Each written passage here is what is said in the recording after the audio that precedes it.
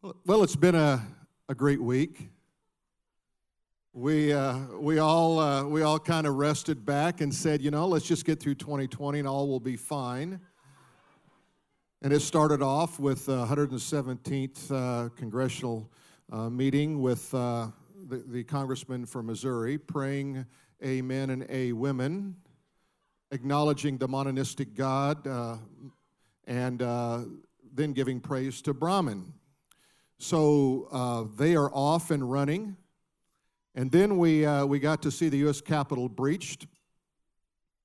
I want to say a bit about that. I want to kind of set the stage because the media has been quick to point out that the only other time the U.S. Capitol was breached was in 1814. You may remember it was 1812, the war that we had with Great Britain in 1812. And by the time 1814 came, they had made their way into Washington, D.C. They had burned the White House and then proceeded to burn the Capitol. And it was a miracle of God. It was so unpredicted that a thunderstorm came and put out the entire fire within 24 hours. Otherwise, it would have burned completely to the ground. The leadership at that time were so moved by the hand of God, clearly it's His timing, that they called for a day of prayer and fasting and acknowledgement, and both the Senate and the House humbled themselves before God. How far we have fallen from those days. It was also during that 1814 time, you remember at the Battle of Baltimore, that Francis Scott Key wrote the Star-Spangled Banner. So I just want to remind you that good things can come out of chaotic situations. And you, as a believer in Jesus Christ, never need to fall back in despair or discouragement or defeat as if somehow God wasn't working in our midst. Now, I don't know about you, but when I watched what was happening there on that breach, I happened to be on a Zoom call with the organization that's recalling Gavin Newsom. So that... Gavin, if you're in the room, I apologize, but I got a text and said, have you seen what's going on? And so I've got split screens going on my computer, and on one hand, I'm over here on the recall, and on the other hand over here, I'm seeing what's happening. And I don't know about you, but when I watched it, I just said, something doesn't ring true here. That was my first impression. I don't know what's going on here. Undoubtedly, the people were as varied as you could possibly get. It looked like a night at the museum. The guy with the bare head and horns standing in the Capitol was a little bit alarming. I'm sure his mother deeply appreciates him. But as I watched it, I said, this doesn't make sense because the crowd looks like it's made up of a lot of different ideologies. It doesn't look like what you would expect from one ideology. And what I mean by that is, I think clearly there were those who were pro-Trump, we've got to stop the steal. There were clearly those who were Antifa. There were clearly those who were wearing sunglasses who probably were undercover somehow doing something. But I think we miss the point if we think that it was just about storming the Capitol. When 5 computers end up missing, something's going on. I don't know if we'll ever know the end of that, but I'm bound and determined to report anything that I find that's legitimate. There's a lot of speculation out there. There's enough weird stuff we know that we don't have to speculate too far. Amen? One of the things that I was shocked by, and I was sent probably 3 or 4 clips like this one. I'm going to show this clip, and this was the supposedly breach of the Capitol, but it looks like a little bit different scene than I would imagine. So let's see if we can roll that short clip. It doesn't look like a major breach. It looks like the police are opening the door.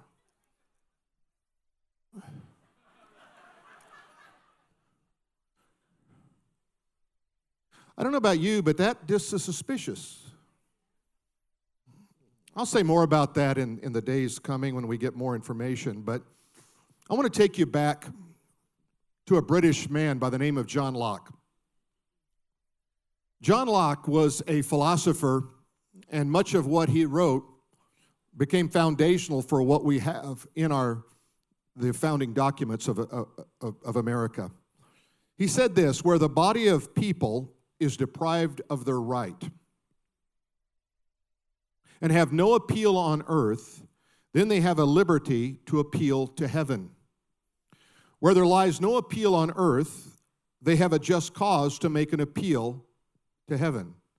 Where there is no justice on earth to decide controversies among men, God in heaven is judge. He alone, it is true, is judge of the right. So in this, he should appeal to the supreme judge. That phrase, an appeal to heaven, became a resonant call to action among America. In 1691, it was the British who claimed the pine trees of the Northeast, the East Coast. And they said that these are our trees. We need them for ships. We need them to be built. And so they claimed authority over them. By the time you got to 1772, the settlers in America said it's not fair for you to take the best and then eventually to use it against us. And so they revolted in what was called the Pine Tree Riot. It was 2 years before the Boston Tea Party. It was what instigated the revolution. And so moved by that was George Washington asked that a flag be made, and that flag would have a pine tree on it to remind people of the ownership of what we have as a people. Washington also commissioned that flag to be flown on the battleships that they had at that time. And so it was an important piece of American history. In fact, it was even contemplated that it might be our national flag because it reminded us of what was important, that we have to appeal to heaven and that you can't take the rights away from a people. What we see today is nothing less than what we would expect out of communist China when we see people being censored, primarily conservatives, on Twitter, Parler being removed from the App Store by Apple so that there can't be an alternative that's easy and fast to obtain. When we begin to see that there's a total disregard for 75 million people who voted one way, I promise you this will not go away easily. There is a spirit in the American soul that wants to stand up when the Star-Spangled Banner is sung, that wants to put his or her hand on their heart and pledge allegiance to a nation and to a people who've paid such a dear and high price over the hundreds of years of history that we have. Patrick Henry said this in 1775, "An appeal to arms to the God of hosts is all that is left to us. We shall not fight our battles alone. There is a just God who presides over the destinies of nations."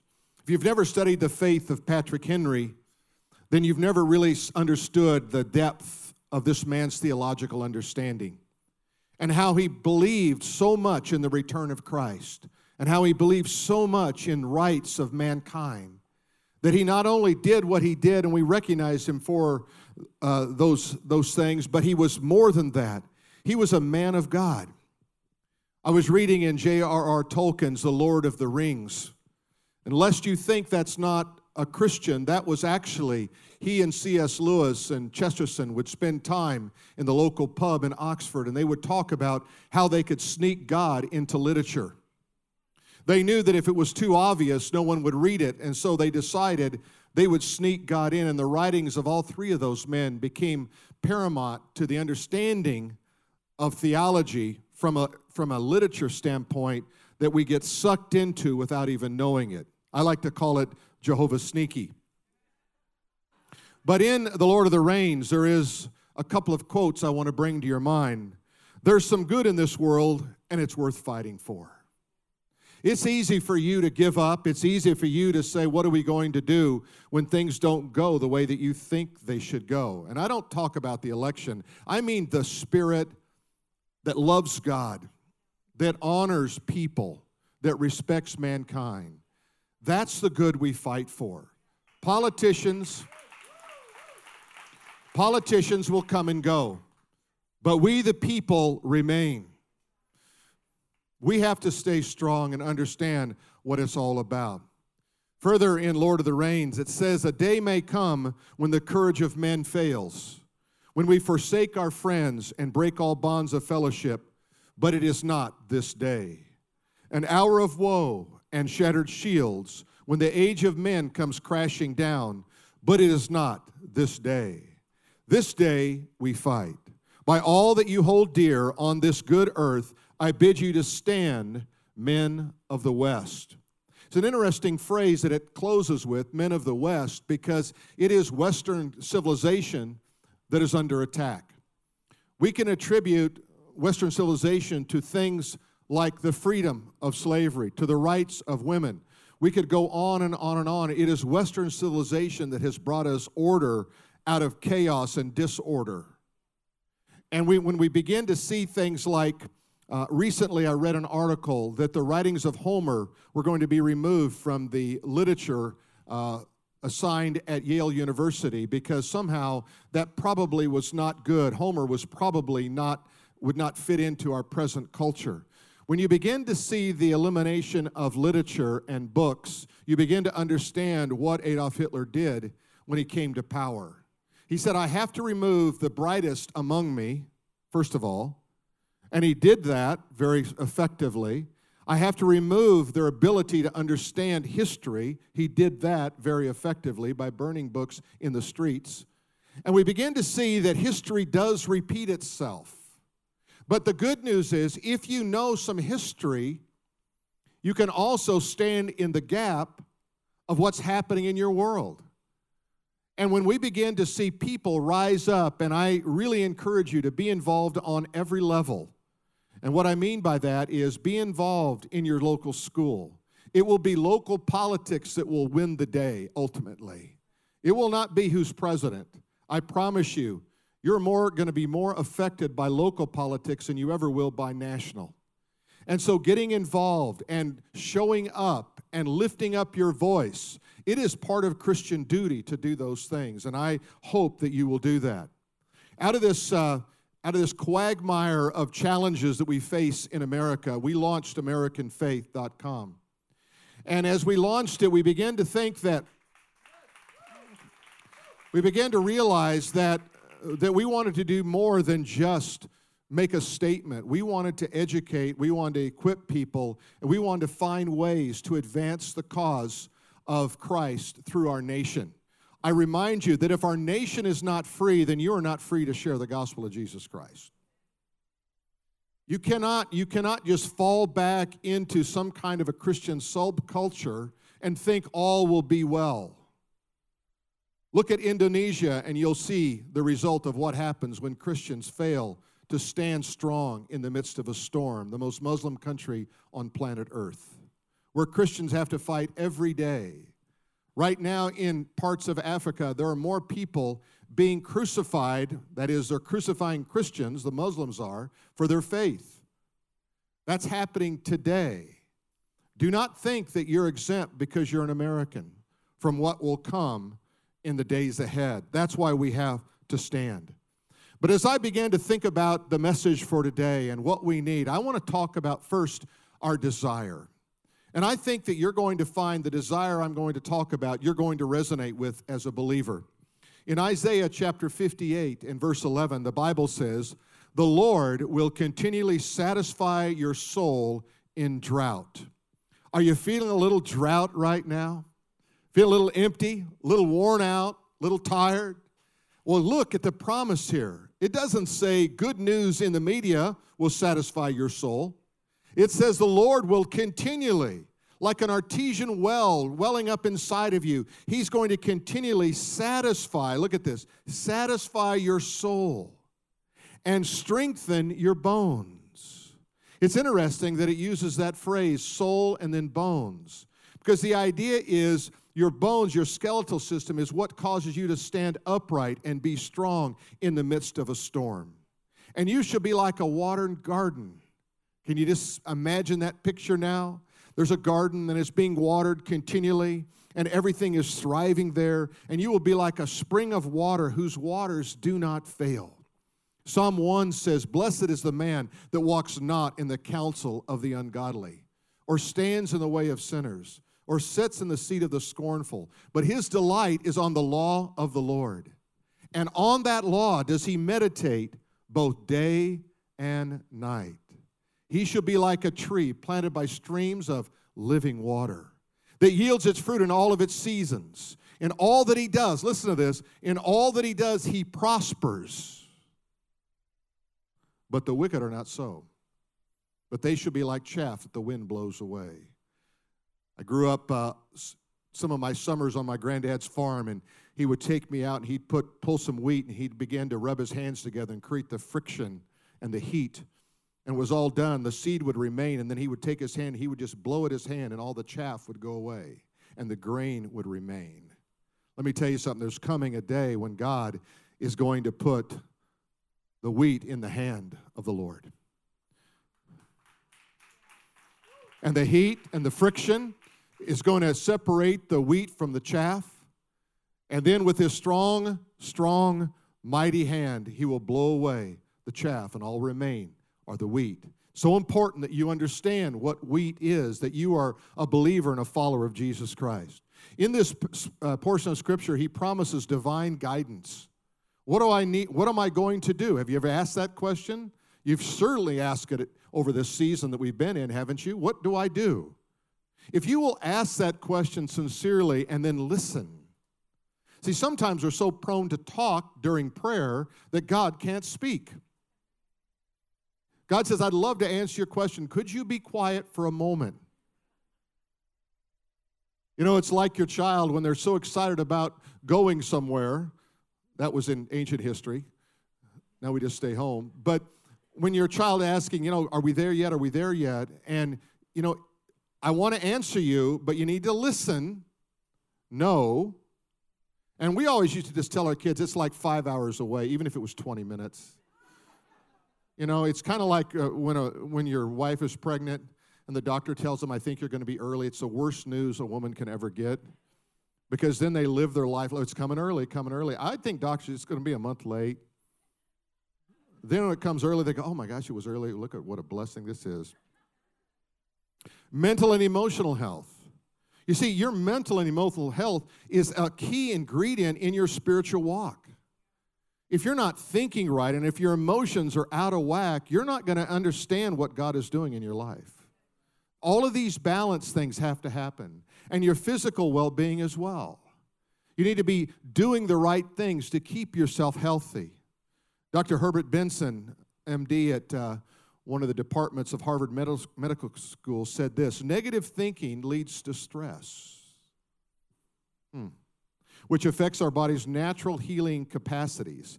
A study by the American Medical Association found that stress is a factor in 75% of all illnesses and diseases that people suffer from today."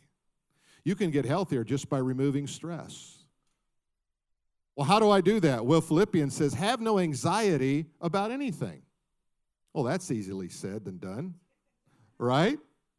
But it says, but here's a solution. "But by prayer, with supplication, let your requests be made known unto God.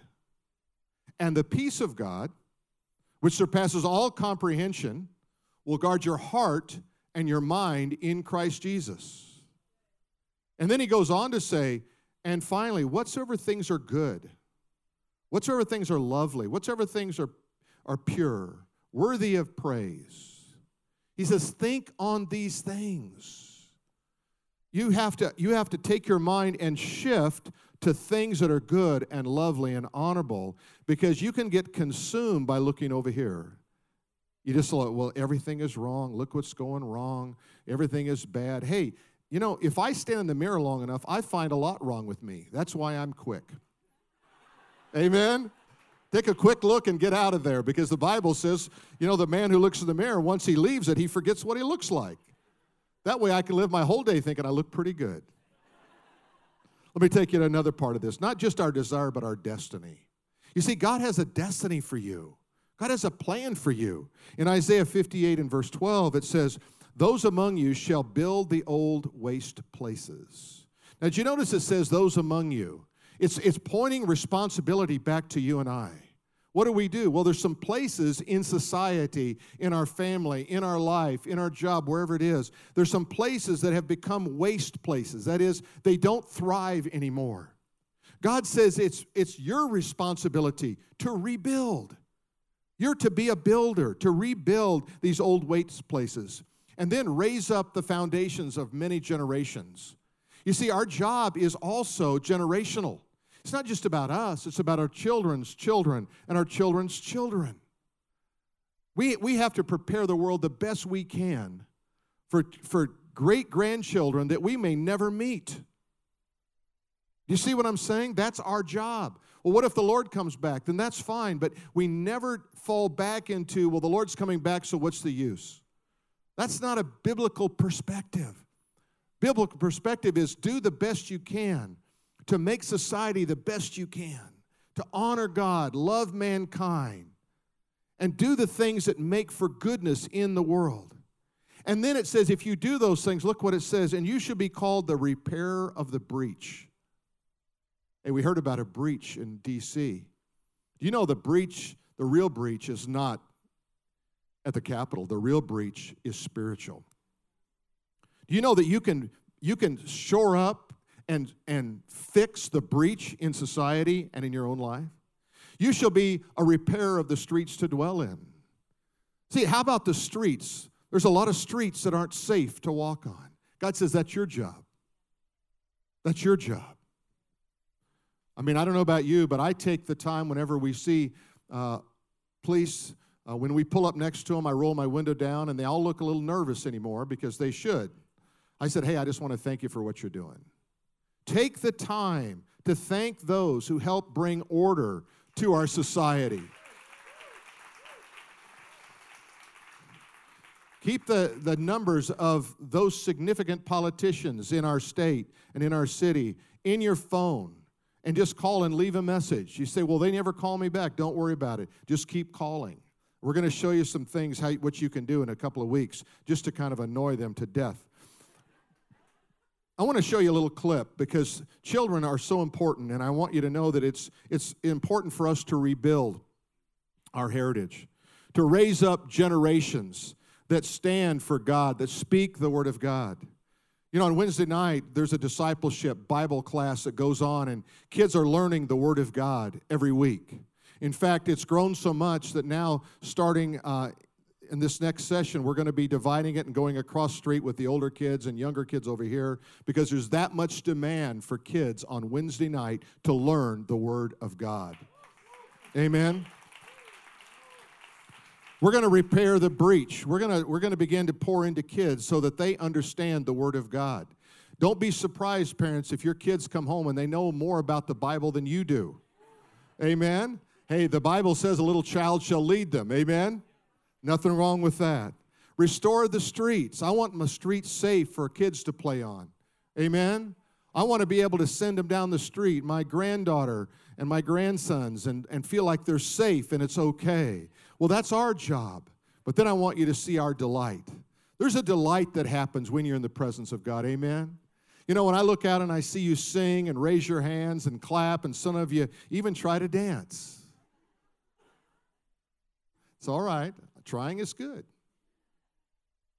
Isaiah 58 and verse 13 says this, if you turn away your foot from the Sabbath, from doing your pleasure on my holy day, and call the Sabbath a delight, the holy day of the Lord honorable. And you notice he ties all this in with what we've been saying. This is a continuous section in Scripture. And he says, you need to keep 1 in 7 holy. You need to honor the Lord on his day. We as believers honor God on the Lord's day because it was the day that Christ was raised from the dead, the first day of the week. And it says, if you will do that, if you will not do your pleasure, but rather sacrifice your pleasure on my holy day. Now, you know, the term holiday came from the word holy day, and it was a secularization of the idea of a holy day. Do you know this day is a holy day? It's not just Sunday. It's a holy day. It's a special day. It's a day it says honor the Lord. And you shall honor him, not doing your own ways, nor finding your own pleasure, nor speaking your own words. Then you shall delight yourself in the Lord. I don't know about you, but I look around and I see those of you who are here today, or maybe you're outside, or maybe you're watching online, but when I see your face, I know that you're delighting in the Lord. There's something good about when people are together in the Lord. Amen? There's something that just we are made for this. And the Bible says that God inhabits the praises. When we praise, guess what? God says, I feel at home there. I'd like to show up at your place. I'd like to show up at your family. I'd like to show up at your church. I inhabit the praises of my people. And then he goes on to say this, when you do that, I will cause you to ride on the hills of the earth. Now see, that was a really important thing in that day, because if you got down in the valleys, there were always the danger from thieves and robbers, from assault. But if you got up on the hill, you could see the enemy coming. God says, I'm going to put you up on the hill, so you're going to see the enemy coming. You're not going to fall prey to the enemy when he comes up against you like a storm. I want you to know that you're going to win and not lose. I want you to know that I'm on your side. I'm going to cause you to ride upon the hills of the earth, and I'm going to feed you. I'm going to feed you with the heritage of Jacob, your father. Jacob was, remember, his name was changed from Jacob to Israel, a prince with God. The heritage of Jacob is princely authority. God says, I'm going to give you the authority of a prince or a princess. How many of you feel like a prince today? Some of you need a kiss. You're just a frog right now. Amen? How about a princess? How many of you feel like a princess? A couple of you. You need to tell yourself once in a while, I'm royalty. I'm part of the family of God. My heritage is sealed by the blood of the Lamb of God. I have royal blood flowing through my system. God loves me. And it says, the mouth of the Lord has spoken. In other words, this settles it. When God speaks, it settles it. I want you to know the Church of Jesus Christ is not powerless against the enemy and the great evil that he promotes. On the contrary, the church has been entrusted with power and authority from on high. Paul Bilheimer said, the only force in the world that is contesting Satan's total rule in human affairs is the church of the living God. If there were nothing to hinder him, Satan would make a hell out of this world here and now. The only saving and healing virtue in the howling deserts of human life flows from the cross of Calvary. Amen? Is this challenge great? Indeed it is. But remember that God intends for us to be warriors. Have you thought about yourself being a warrior in the kingdom? Why do you think he gave you spiritual armor? Because you're a warrior in the kingdom. In the fiercest battle known to mankind is this spiritual battle that we're engaged in. More than a flesh and blood conflict. This is a battle against principalities, against powers, against rulers of the darkness of this age, against the spiritual hosts of wickedness in heavenly places, Paul tells us in Ephesians 6:12. This is not a time to grow weary or a time to let down your guard. This is a time for conquest and victory. It is a time to lift up the banner of the Lord, proclaim the powerful message of the gospel of Jesus Christ. Can you say amen to that? Oh, a day may come when the courage of men fails, but when we forsake our friends and break all bonds of fellowship. But it is not today. Can you say amen? An hour of woe and shattered shields, when the age of men comes crashing down. But it is not today. Can you say amen? This day we fight. By all that is in you and holds dear to the good earth, I bid you stand. Stand. Would you stand with me right now? There is no standing you can do that's going to endure the storms of life except that stand you take for Jesus Christ. The bare minimum is believe on the Lord Jesus Christ. That's 101. You have to go on from there. But if you've never believed on the Lord Jesus Christ so as to be saved, I want to ask you right now to call upon His name. Right where you stand or sit, you can call on His name and say, Lord Jesus, I believe that you love me. I believe that you want to save me, that you died on the cross for me, and I believe you rose from the dead to give me eternal life. If that's your faith, make that your confession of faith right now. Just say, Lord Jesus, I believe you died. I believe you rose from the dead to give me eternal life. And I receive you right now as my Lord and my Savior. If that's your prayer and that was your request, then just thank Him in your own words. And then determine if that you said, I've done that, Pastor, what do I do now? Now go deeper, stand stronger. Be willing to be in the fight that God has given you. See, we're missional people. We're not on earth just to live, X number of years and then retire and then die. No, we're here as on a mission to transform the world, to bring the glory of God to mankind. Amen? To give God the glory in everything we do, to give God the praise, to stand in the midst of the storm, to have something that explains our life besides just life. It's the life of God flowing through you and in you. Amen? Amen.